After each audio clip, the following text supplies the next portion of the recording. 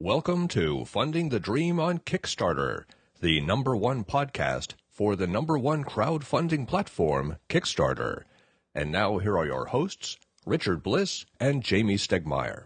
I'm Richard Bliss, the host. You're listening to episode 187. That was 187. And I'm joined by my co-host, Jamie Stegmaier of Stonemaier Games.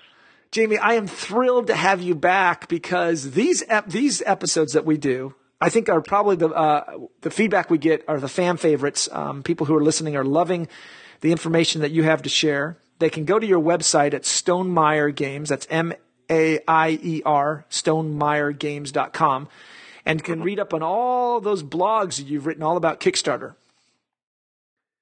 Yeah, I've kind of built the company around trying to help other people achieve their dreams on Kickstarter and make Kickstarter a better place, which is right in line with what you're trying to do. So I'm glad to be here again. Well, I'm thrilled. And we left off a cliffhanger on our last episode together because you were sharing your decision about going full-time as a game designer, game publisher, basically a Kickstarter-driven business.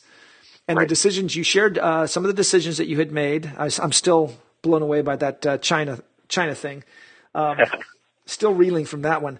But one of the things that we ended with was the idea that it's not all roses and that there's a cautionary tale to be told here for those who maybe are in a similar situation or think they're in a similar situation and want to or exploring the idea of quitting their day job and become a full-time Kickstarter-driven business.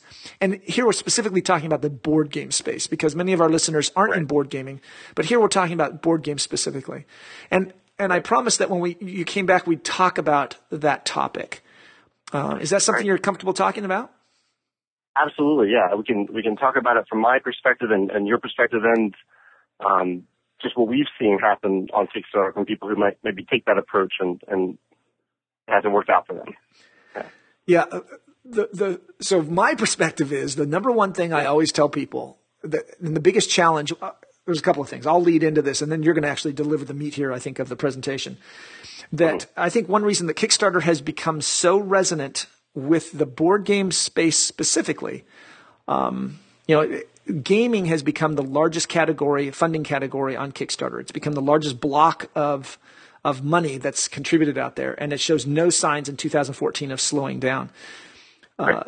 But one reason that it has resonated so much is because in the past, the board game industry, there just hasn't been any money. It's a capital-intensive business, and cash is hard to come by. And we've had plenty of guests on the show to talk about the distribution model and how little money there is out there and how much money you can expect to make on each product that you sell, and you have to sell so many products. This isn't selling software. Right. And the biggest challenge has always been that there just isn't any money. And my argument, the very reason this podcast exists, has been because I saw that Kickstarter was going to change that.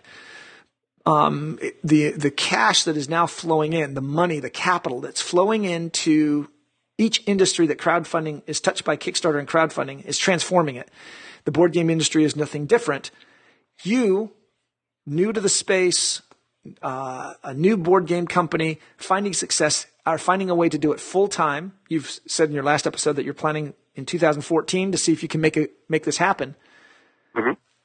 Give us, the listeners and us, a little perspective of kind of how you got to led up to this decision point, and maybe some of the things that there's some gotchas out there that maybe people should really be thinking about before they make the leap. Well, I think a lot of it is founded in the idea that for my first two Kickstarter campaigns, and particularly for Euphoria, my last campaign where we had about 4,700 backers and we raised a little over 300,000. When I went into that campaign, or even during the campaign when I saw that it was going to be successful, I was not raising money to make a career out of it. So that Kickstarter money that I was raising was not intended to go towards my condo payments and my food. I was very specific where that I knew that money was going to make Kickstarter versions of the game, and I was hoping that it would enable me to also make retail versions of the game that would perhaps enable a career or a full-time position with the company. But I mentioned that delineation because I think it's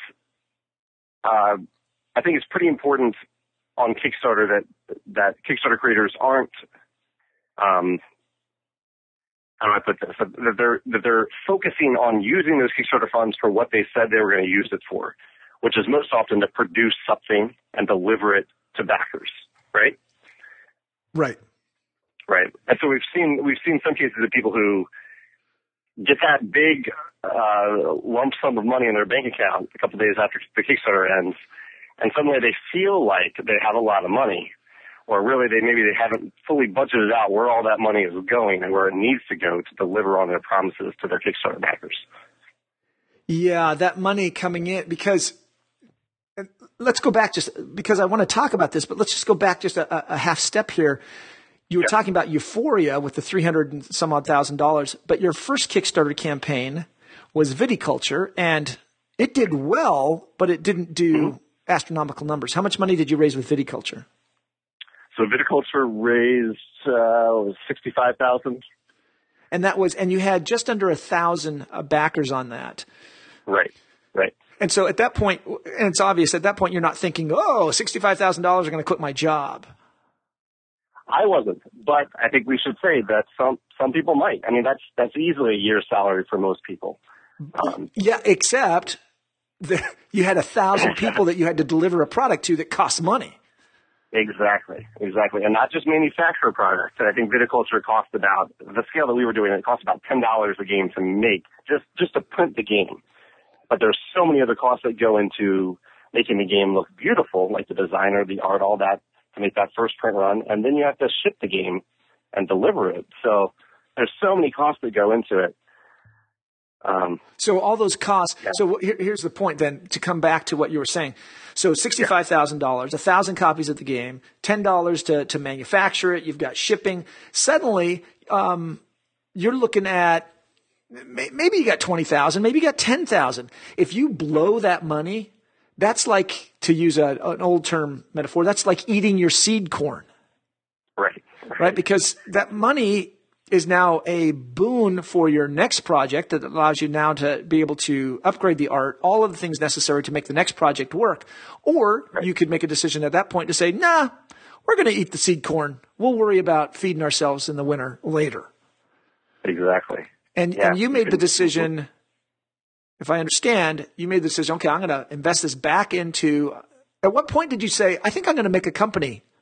I mean, was it before Viticulture, or was Viticulture just, I'd like to make a game? That's a good question. So that was about 15 months ago. It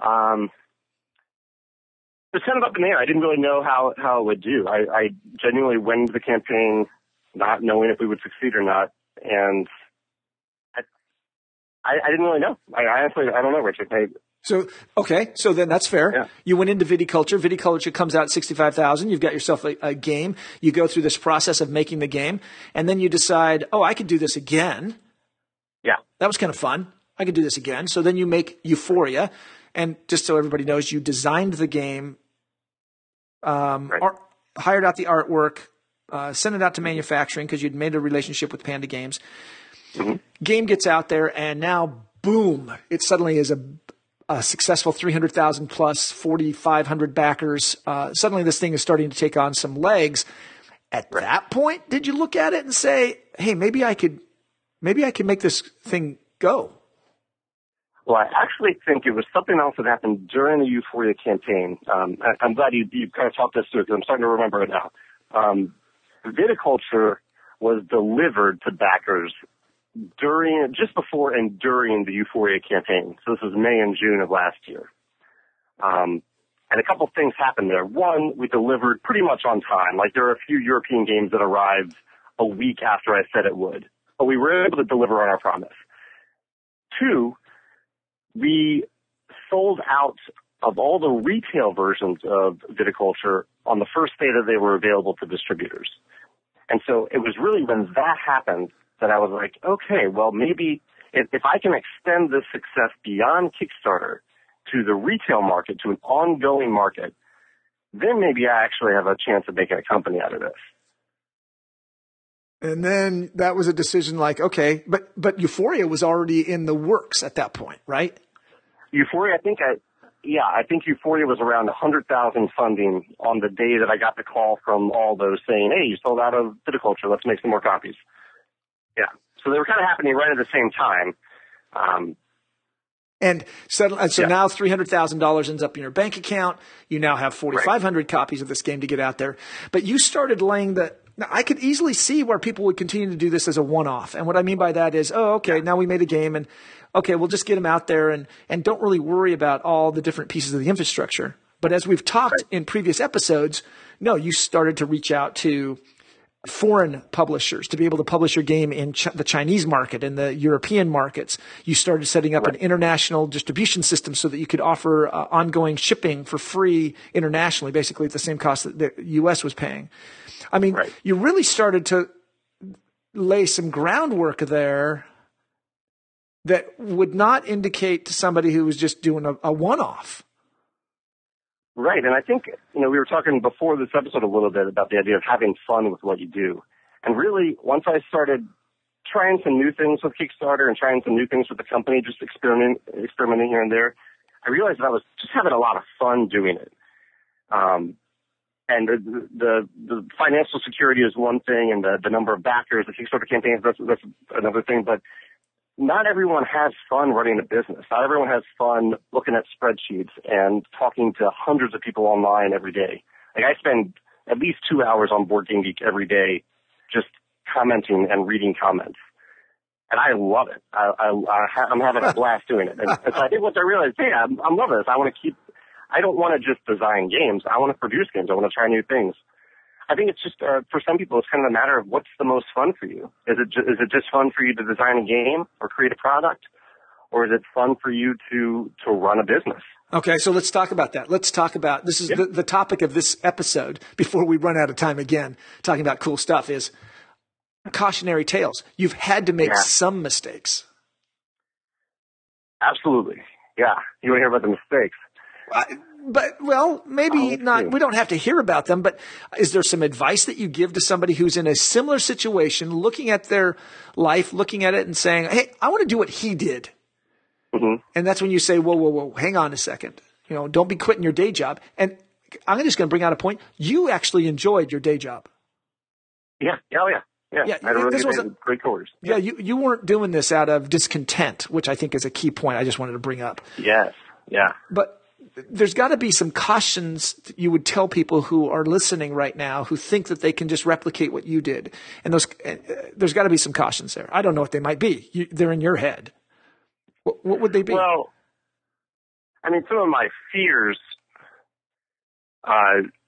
preceded the Euphoria campaign. So, and even some after, because I obviously didn't quit my job right after Euphoria. But my fear was that no one would want to buy Euphoria. No one would back Euphoria. My fear was that we wouldn't sell any retail copies of Viticulture. Those were fears that happened before the campaign. I was afraid that we'd run out of money before we could make Euphoria.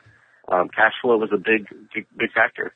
And even after Euphoria, we had all this money in the bank, but it goes fast. It goes fast, and I found that no matter how well you budget, things will always cost more. There's always a cost that either you forget or USPS increases their prices by 30 cents a package. And when you're delivering 9,000 games, that's a lot of money. And things are always going to be more expensive. And so I'm always really cautious until I actually have made the game or shipped the game and actually spent the money and seen it leave my bank account. It's at that point where I'm like, okay, well, that's how much it actually costs. Now I know I have this much left over to pay for my cat food, Now, we have very smart listeners, and you have a very nice cat, by the way. I get to watch the pictures on Facebook. We have very smart listeners, but there's a but I'm putting in here. They're all convinced that their game is going to sell really well, right? And they're convinced that they're going to sell the retail is going to do well and their Kickstarter campaign is going to do well. And I know that they're not because I've talked to so many of them and they all have that same fear of pushing that launch button and wondering if anybody's going to pay attention. Sure. So overconfidence has got to be something that you've got to be careful of. Absolutely. Absolutely, yeah. And I'm sure I'm not alone among Kickstarter creators who've made a lot of money, that they're worried about their next game, because you never know what's going to happen on the next campaign. So, yeah, I'm always nervous about that. How big? What's that? Go ahead.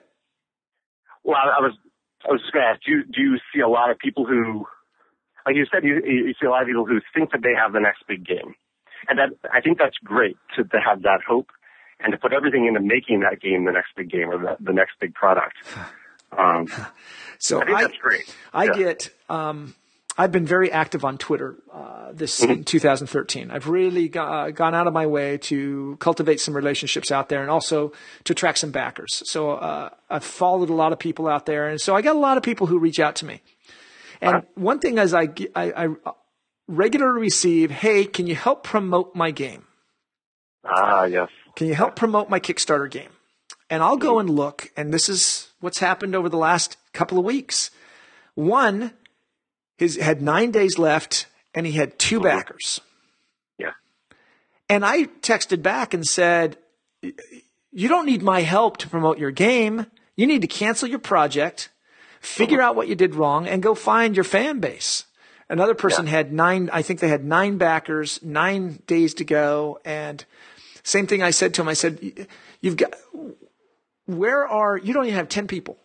I said, you got to go find some people who to back this. And so there are signals that you should be able to have that indicate to you that maybe this project isn't as cool as you think it is. Right. And people look for shortcuts. They look at me with a vast network of contacts and people and a platform like this podcast, that somehow I'm going to save their project and drive all this traffic because you, my listeners, are going to do whatever I tell you. Well, I know better than that. But the problem is that no, you shouldn't be hoping my network is what supports your project. You should be hoping that your network is what supports your project. And I guess that's one of the biggest cautionary tales I consistently beat my drum about. And that is, and I've been quoted many times saying this, in crowdfunding, the crowd has to come before the funding. Mm-hmm. And crowdfunding is like crowd surfing. If you leap and there's no crowd, it's going to be a very painful landing. Okay. Right. And I think that's my biggest cautionary tale, is that people are just so confident that if you build it, they will come mentality. Yeah. Really is what gets them into trouble. But how did you overcome that? And we've only got a couple of minutes. Of course, I feel like I take up all the time telling my stories. Well, let me give you 3 quick bullet points in response to that. The first is, don't go into Kickstarter expecting that Kickstarter will promote your game. Because I think, as you said, you hear from a lot of people, but I think a lot of people go on Kickstarter and think, hey, I'll throw a zombie game up on Kickstarter. Kickstarter will help me promote it, and I'll fund it. That's not true. That's a myth. You have to make your own game happen. You have to make your own project happen. Kickstarter's not there to do it. Kickstarter will support some projects, but it's a crapshoot with the sheer number of projects out there on Kickstarter. You can't rely on them to promote your project. The second point I want to make is, if you are texting Richard on Twitter or anyone and asking them to promote your project, you're going about it the wrong way. At any point in the project, reaching out and asking people to promote you is not how you're going to generate the crowd, the enthusiasm, the backing that you need. Rather, reverse your philosophy and think about how you can make things, how you can promote other people, how you can add value to other people, and they'll gravitate towards you. That's the second point. Third point, I think I've already forgotten, but those are 2 big ones. Oh no, the third point is art. I think I see so many Kickstarter campaigns with terrible art and graphic design, and you don't need a lot. I know art and design costs a lot of money. You don't need a lot of that to actually launch a campaign, but you need some of it. And I think I would recommend to every Kickstarter backer, especially game creators, that you need to send your art, your best pieces of art that you're going to feature on the Kickstarter page, send them to 5 strangers who don't care about your feelings at all, and let them tell you what they think about the art. And if they tell you that the art looks bad, they are the only people you should believe. You should not believe your friends, your family who say they love the art, especially if you made it. Believe those 5 strangers and go out and pay for a real artist and a real graphic designer to make something beautiful and attractive, and that will drive people towards your project. I'm sure you've seen that so many times. I would say that's one of the biggest mistakes.